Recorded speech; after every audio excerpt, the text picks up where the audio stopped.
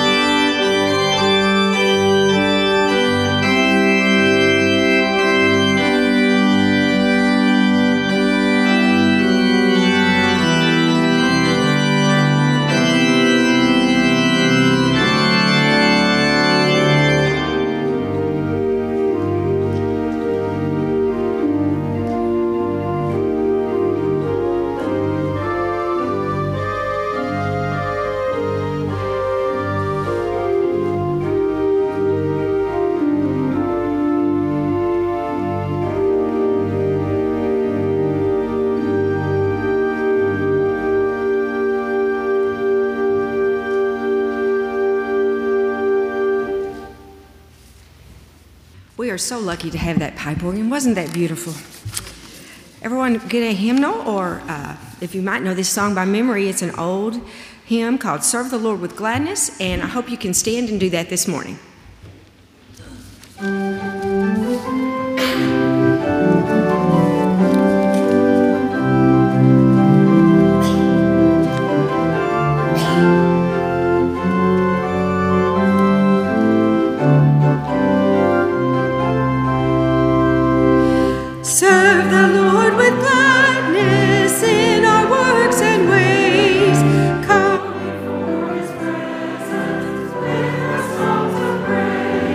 Come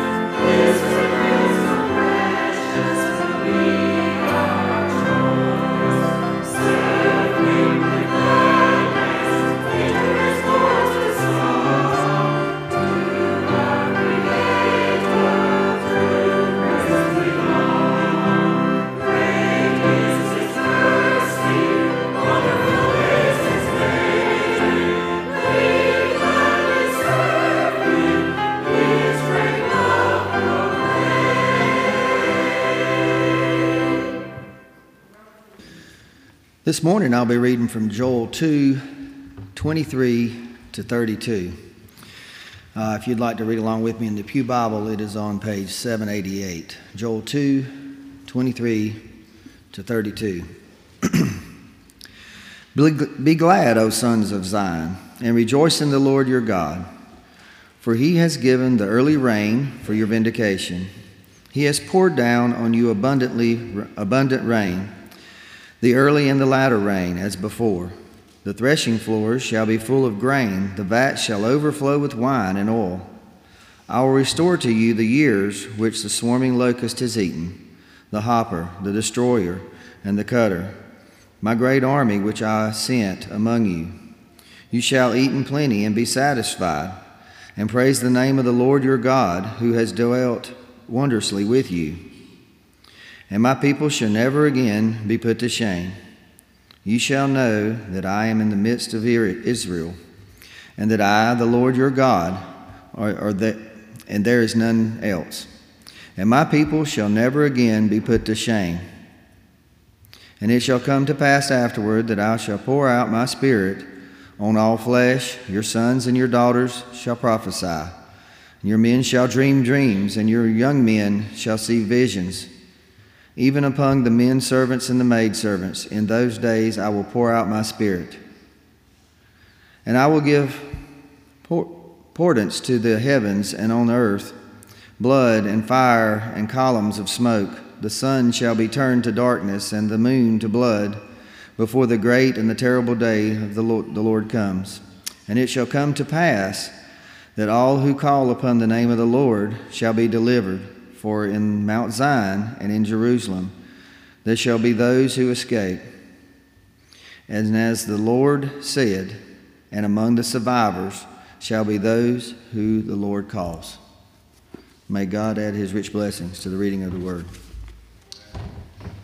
The next hymn is number 555, A Child of the King. Please stand.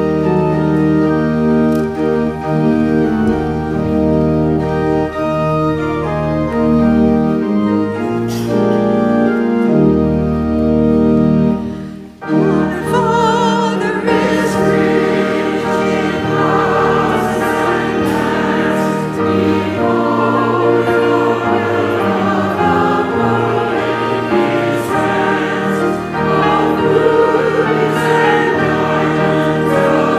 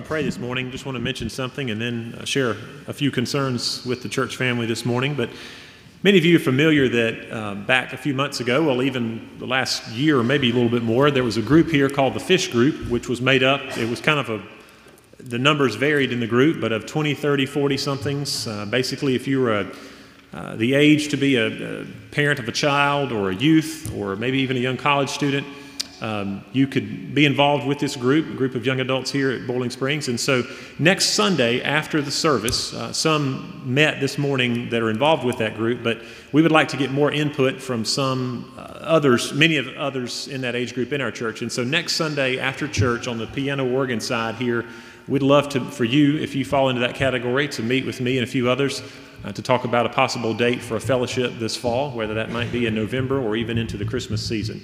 And then we can look ahead into next year as well. But look at your calendars this week and then come and join us for some discussion for just a few minutes after church next week. Also, please be in prayer this week. Two names I want to mention specifically. Carolyn Hamrick has had a passing in her family this week, a grandson who was 40 years old. And so be in prayer for Carolyn. She is not here today, and for her family, they would very much appreciate that. Also for Jane Stroud, she had sinus surgery this week, and it was quite an extensive procedure with what they did, and she is home recovering and would very much appreciate our prayers. Let's continue to remember those down east. As you continue to read or see things on the news from what they are dealing with, it is quite devastating.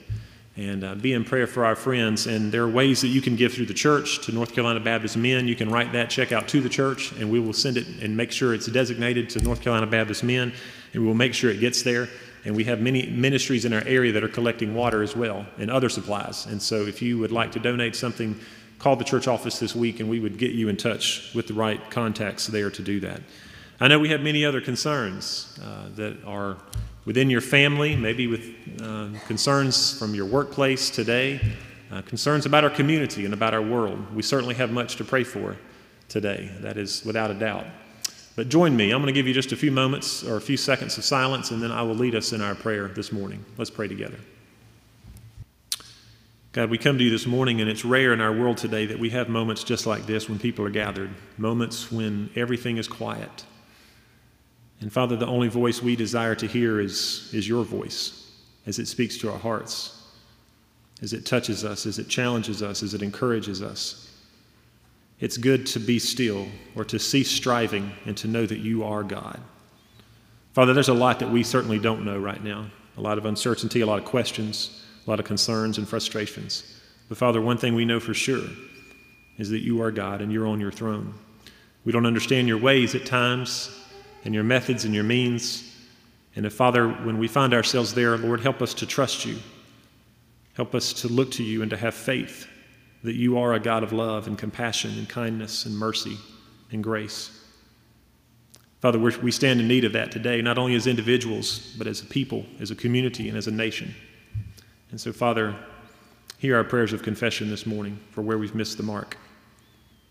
Father, as we looked at a few weeks ago, help us to also make the most of the current circumstances that we may find ourselves in. Father, you tell us in Jeremiah 29:11 that you know the plan, that I know the plans I have for you, saith the Lord, plans to prosper you, not to harm you, to give you a hope and a future. So, Father, we claim that and many other promises that are within your word today. Lord, we pray for Carolyn Hamrick and others within her family that have experienced this loss this week. We pray that you would walk beside them as the Good Shepherd. Father, we pray for Jane Stroud as she continues to recover from surgery. Lord, others within our nursing homes and homebound that need your touch today, we pray that they would know they are loved by you and by this church. Father, we come to you on behalf of those within our state and across the southeast that are continuing to recover, whose lives have been devastated by Hurricane Matthew, who have no flood insurance. And Father, a lot of questions abound about how to rebuild and how to move forward. Father, I pray that your church would be strong and mighty, your church down east, your church all over the world, Father, as they respond to the needs and as they come, as they give and as they come and serve and help rebuild and help clean up. Father, may your name be glorified and your name be honored in all the relief efforts that are taking place. And Father, in the midst of tragedy, may people draw closer to you and not further away at a time like this. Father, we pray for our country today. We pray for the political process that's playing itself out. We pray that your will would be done. We pray that you would speak to the hearts of leaders and those, Lord, seeking peace within their communities and within our nation, Lord, seeking justice, seeking your will and your path for our future. Father, help us to do our part.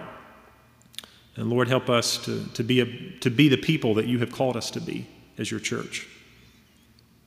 Lord, we pray for our men and women in uniform, keep them safe and provide for their needs. We pray for those throughout our world who are called of you to be where they are, some in very dangerous places, seeking to tell others about the good news that's found in a relationship with Jesus Christ.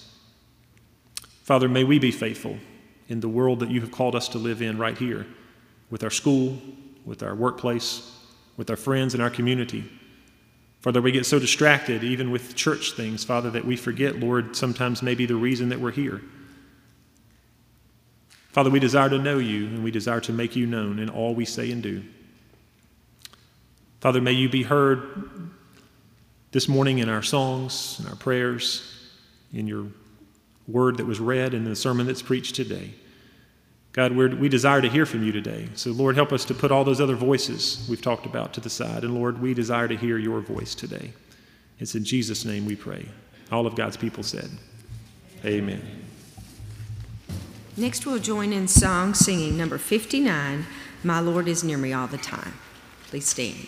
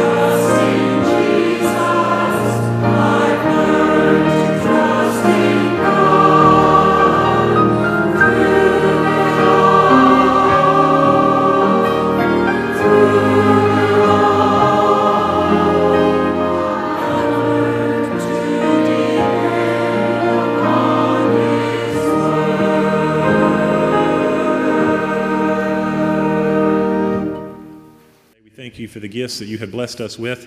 Father, we ask now that you would bless the gift that is given and also the giver of that gift.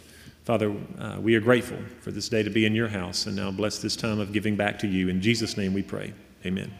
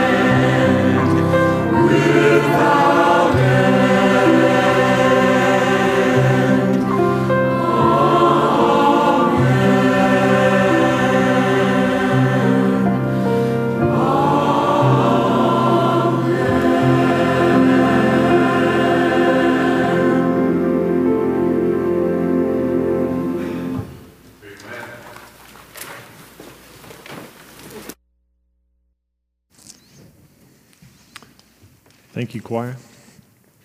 When I saw the anthem title, Blessing Riddle, a lot of times Vicki and I read through the words of the anthems, and I was like, this is going to be interesting, and it was very good, so thank you, choir.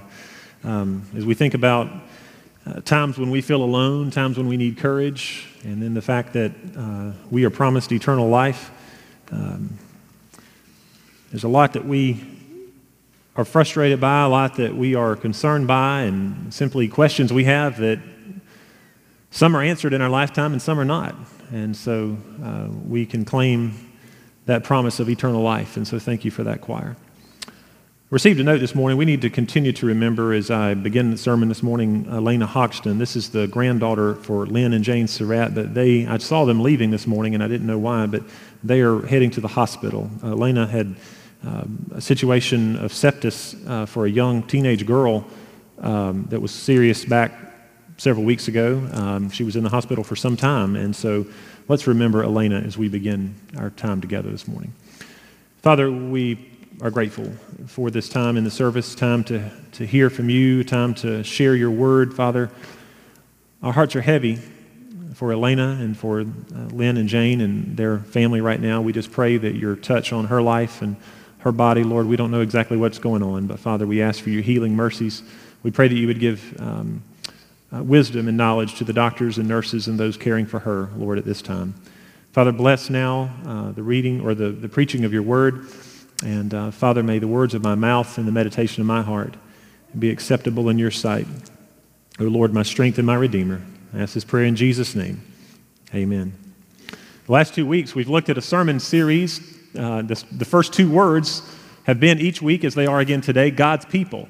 There's a lot of places you can go from those 2 words after you say God's people. But we've looked at God's people, acknowledge their own shortcomings last week. And the week before that, we looked at God's people make the most out of their current circumstances. And we certainly find ourselves, many of us today, in a place, maybe some are right where we wanted to be, and others we're in the midst of trying to make the best out of our current circumstances. We're not where we want to be, as the people were in exile there in Jeremiah, but yet how do we make the most of our current circumstances? And God's people certainly seek to make the best of their current circumstances. About a year ago, we hosted here, this year it's at Flint Hill, the community Thanksgiving service, but about a year ago, we had that service here, and it was a wonderful night. And I think it may have been on that night that I shared this story, but I'm going to share it with you again this morning because it has great relevance. But it's a sermon, it's a message or story that some of you have heard before. It's a sermon or a story about Chippy the parakeet. And you may have heard this story, but poor Chippy never knew what hit him. But one moment he was sitting peacefully perched in his cage, and the next moment he was sucked in, he was washed up, and he was blown over. And the problem was, it happened when Chippy was sitting peacefully perched in his cage there, and Chippy's owner, decided that they wanted to clean Chippy's cage with a vacuum cleaner and thought that they would avoid Chippy. Well, they didn't. And Chippy got sucked into the vacuum cleaner. And so only a few seconds later, the owner, desperately trying to save Chippy, pulled Chippy out of the vacuum cleaner, covered in soot. She took Chippy, put him under the faucet in the bathroom, and doused the poor bird and soaked him and got all the soot off of him. Only to realize that he was cold and shivering, she took the bird and blasted him with hot air from a hairdryer. So as you might imagine, poor Chippy was stunned. He was sucked up, he was washed up, and he was blown over. And a few days later, the word got out that this had happened, and a reporter came by to ask how Chippy was doing. And the owner said, well, Chippy doesn't sing much anymore. Chippy just kind of sits and stares. And it's not hard to see why. When you're sucked up and washed up and blown over, a lot of us feel a little bit like Chippy right now, don't we? We feel like, if it's not stuff that's happening, at home or in our workplace or in our community, it's stuff that's going on in our world. We just feel like a little bit like Chippy, that we've been sucked up the vacuum cleaner, we've been doused with water, and we've been blown with hot air, and we don't know what's coming next. And it has, for some of us, it's stolen our song, a little bit like Chippy. Today is the first Sunday that I have ever preached from Joel. I don't know when I'll be there again, but we are here today. I've never preached from Joel, and so it begs one to ask, why preach from Joel? Talked to Heidi this week, and she said she hears sermons from Joel every week. But anyway, okay. Sorry. Just had to put that in there. It's an obscure book. It's one of the 12 minor prophets tucked away at the end of the Old Testament. And when I think of these minor prophets, a lot of times, they have strong and relevant messages for us, but we just think for whatever reason, this is the time of the year, I would think now, and there's one other time during the calendar year, where pastors might attempt to wrestle and to dive in to a book like Joel. And so we find ourselves here today. He's a prophet that proclaims a strong message of hope to a people who desperately need to hear it, both then and now. And so I ask you this morning, in the midst of a prophetic message here in Joel this morning, I ask you, are you ready for some good news, church? Are you ready for some good news? Amen. We certainly turn on our TV sets and read the newspapers, our tablets, iPhones, Android, whatever you read, and we are not hearing a lot of good news. But Joel, in the midst of some bad news, has some good news for us. It's like the old preacher sometimes when he keeps going on and on and on about the bad news. Somebody kind of yells out, "Get to the good news." Well, we're going to get to the good news, but in order to get to the good news, we're going to have to visit the bad news first, I'm afraid. But the book, again, begins with bad news. In Joel 1, we learn of this plague of locusts.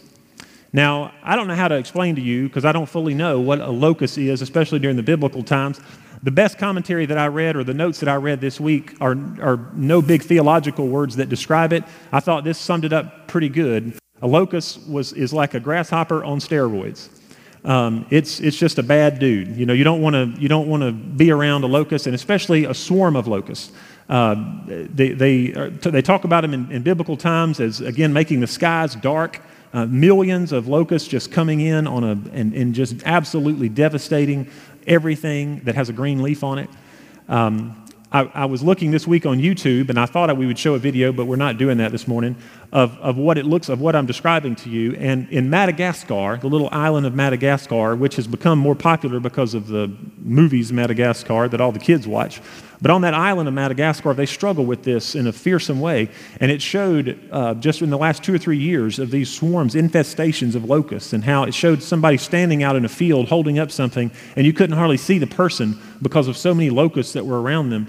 And so if you can imagine, what that would do to a society that is dependent upon agriculture, as we have here in Joel chapter 1. Recently Bob Lamb stood here and was talking about giving to North Carolina Missions Offering, about and the Baptist men and all the wonderful things they're doing. Excuse me.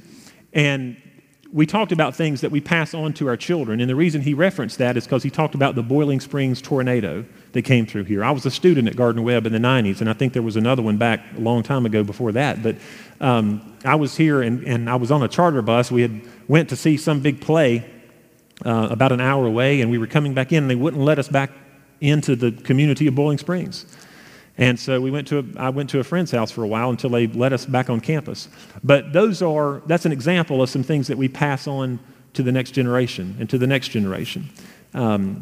Hurricane Matthew, for those on the East Coast and Southeast, are going to be telling about the time when the water was up to here in churches and in homes and in businesses, and how the whole community came together. And they're going to be talking about this for generations to come.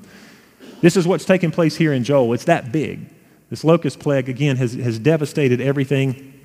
And for, again, an agricultural society, what this means is it means no grapes for wine, no grapes for eating, no grain. It means no wheat. It means no bread.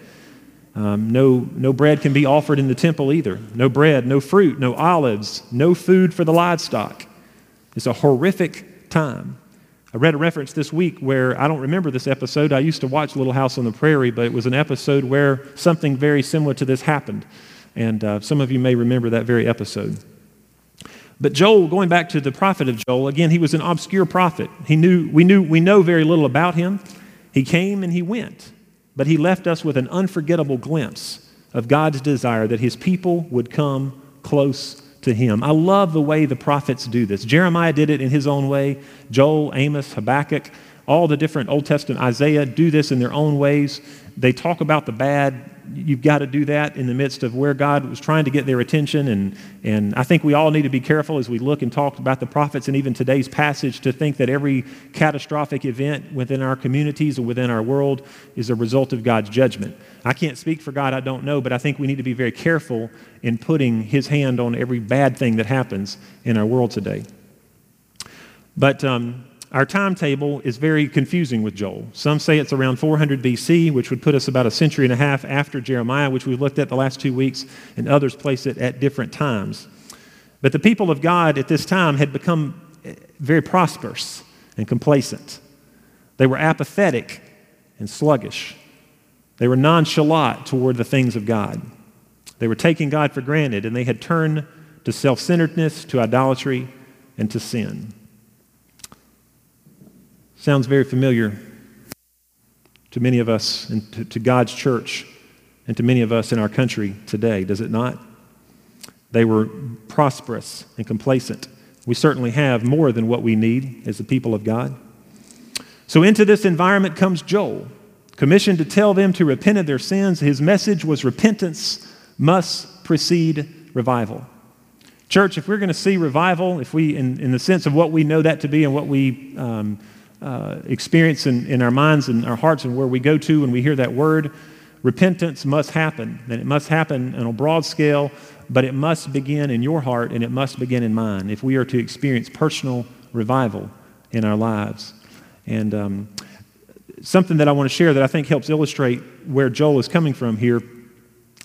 During my time at Gardner Webb, I had some professors who were very lenient, and they would allow me to turn in a paper maybe a little bit late. I would just come to them and say, look, I've had this going on. I've been involved in this and doing this, and and they might mark me down a little bit, but they would say, okay, I can't remember how you were on that, Dr. Cullinan. You might have been pretty strong on that, but some professors would and it'd have to be pretty big situations to allow you to turn that in late, and sometimes that would happen, and then other times I would hear from a professor, Keith, I told you at the beginning of the semester this was the date to turn the paper in.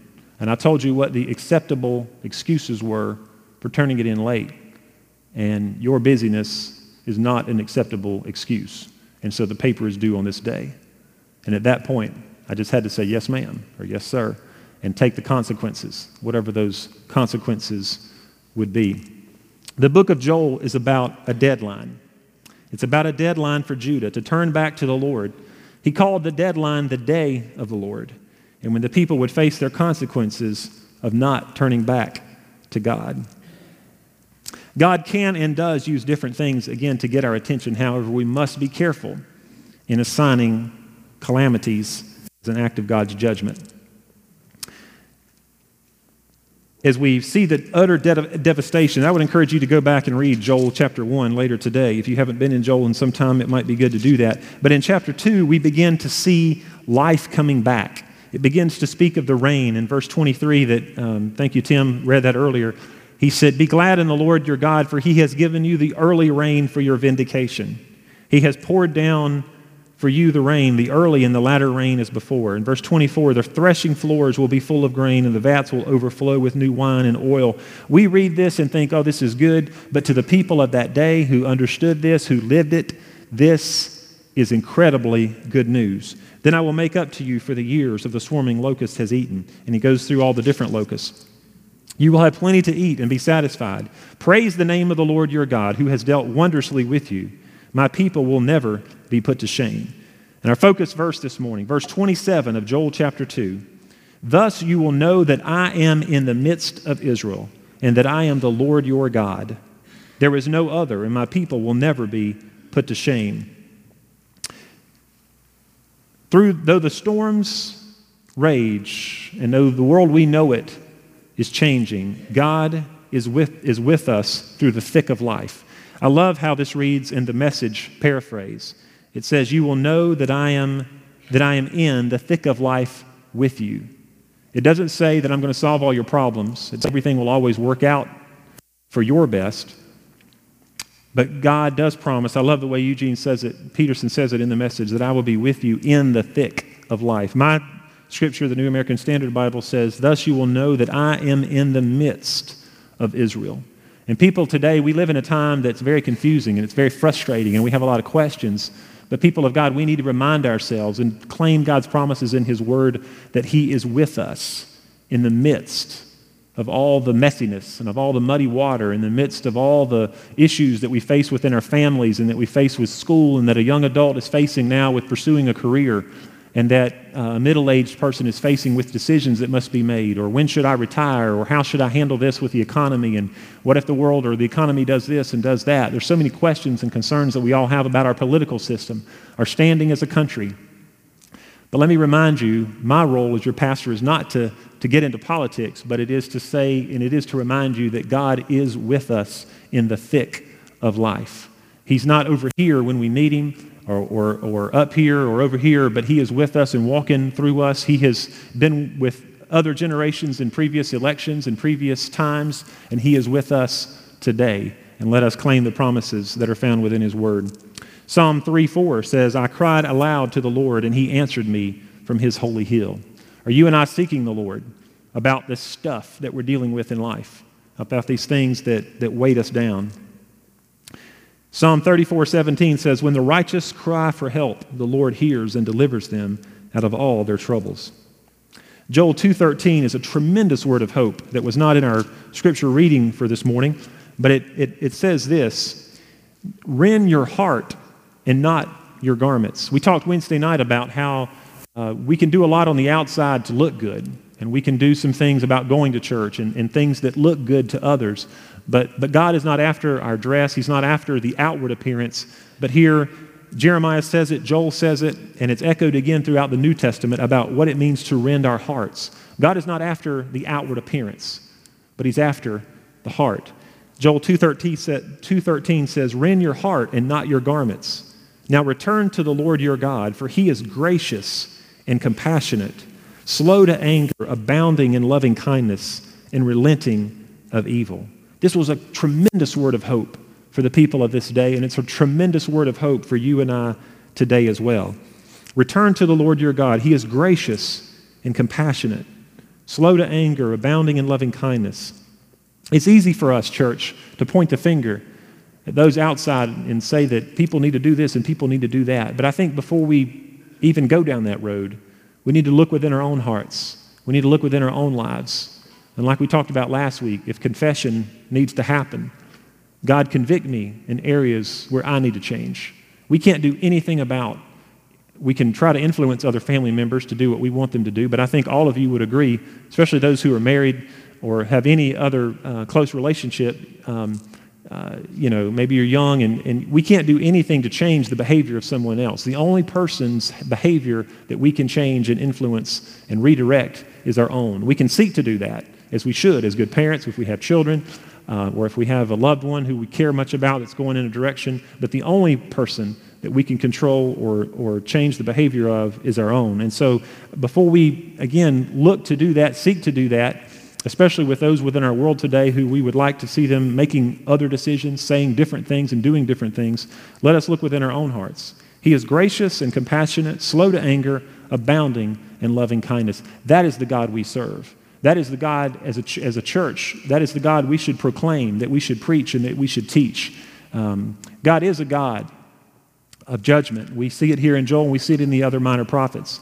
But His message of love prevails. His message of love prevails in the Old Testament, and it certainly does in the New Testament. When Jesus Christ comes to live among us, a perfect, sinless life, and He goes to the cross of Calvary, and He dies for your sins and mine and for the sins of the world, and He is raised to walk in newness of life, just as you and I are. We symbolize that with baptism. People, we are called to new life. We are called to a different path than the path that the world would have us to walk. But He is a God who is gracious and a God who is compassionate. You may not be dealing this morning with locusts. I hope you're not. I'm not aware that the locusts have arrived here. We have other problems with bugs and other infestations, but nothing like the people we're dealing with here in Joel. We may not be dealing with locusts, but we have other situations and we have other circumstances that if things don't change, our world, like those of Joel's, is going to be turned upside down.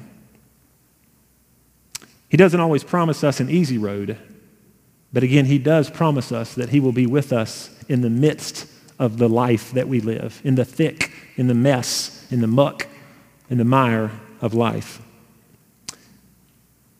In a crowd this size, I'd venture to say there are some of us this morning who are going through a very difficult time. Some of you are going through great times. As I look out there and just think about each of your stories, there's some wonderful news that's happening in many of your lives. But I would also venture to say, and as I look out across the crowd as well, there are many of you who are going through some tough times right now, who need to be reminded that God is with you in the midst of the thick and the mess and the muck and mire of life.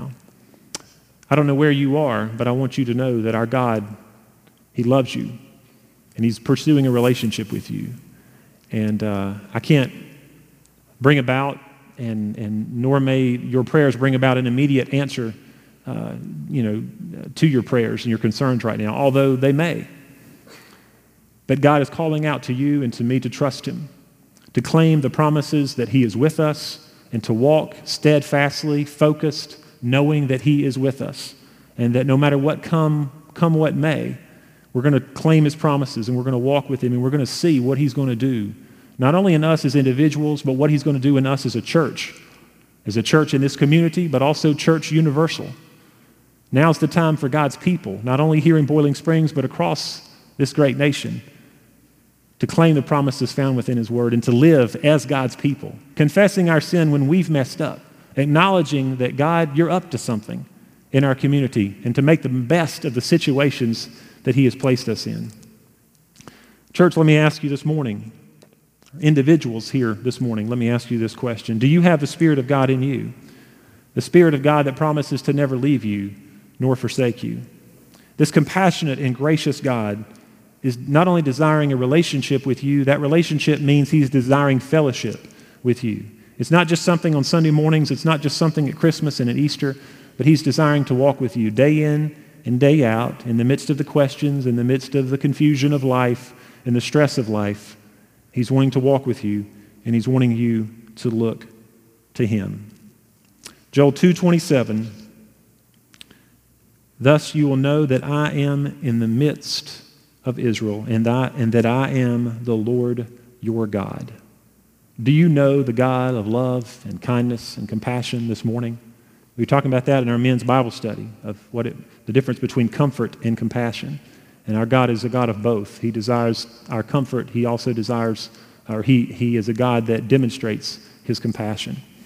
And I don't know what you're going through this morning, but I hope that something that has been said, I hope the scripture that we have looked at into Joel this morning has spoken to you. There's many sermons in the passage that Tim read this morning, but the focus that I have has been in verse 27, to remind ourselves, in a world that we don't understand, in a world that we wished was very different, we know and serve and have a relationship with a God who loves us and desires our fellowship with Him. Let's pray together. God, I thank you so much that when we look to your word, Father, it challenges us in so many ways. Lord, it convicts us. It encourages us. But Lord, it does certainly challenge us.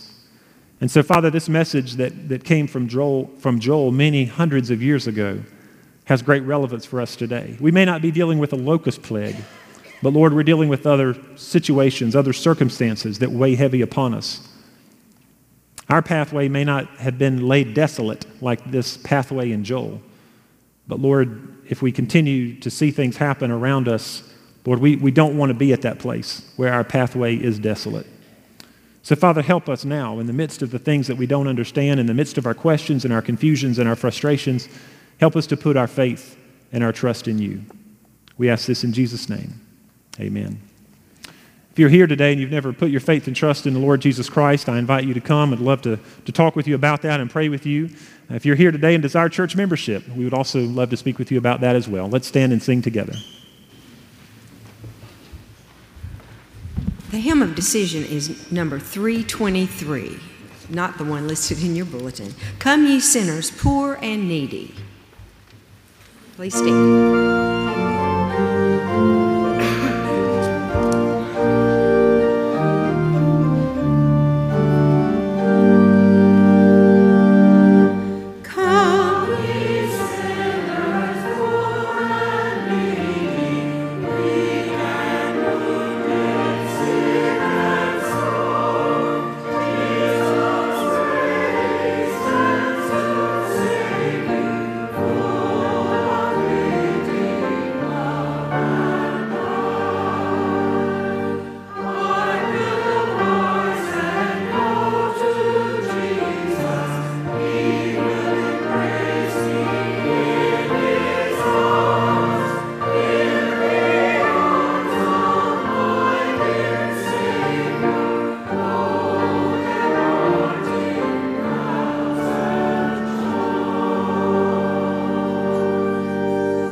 I'm going to invite you to be seated. We do have a brief business conference today. I'm not aware of anything major coming before us, but then I could have just misspoken. I'm not sure.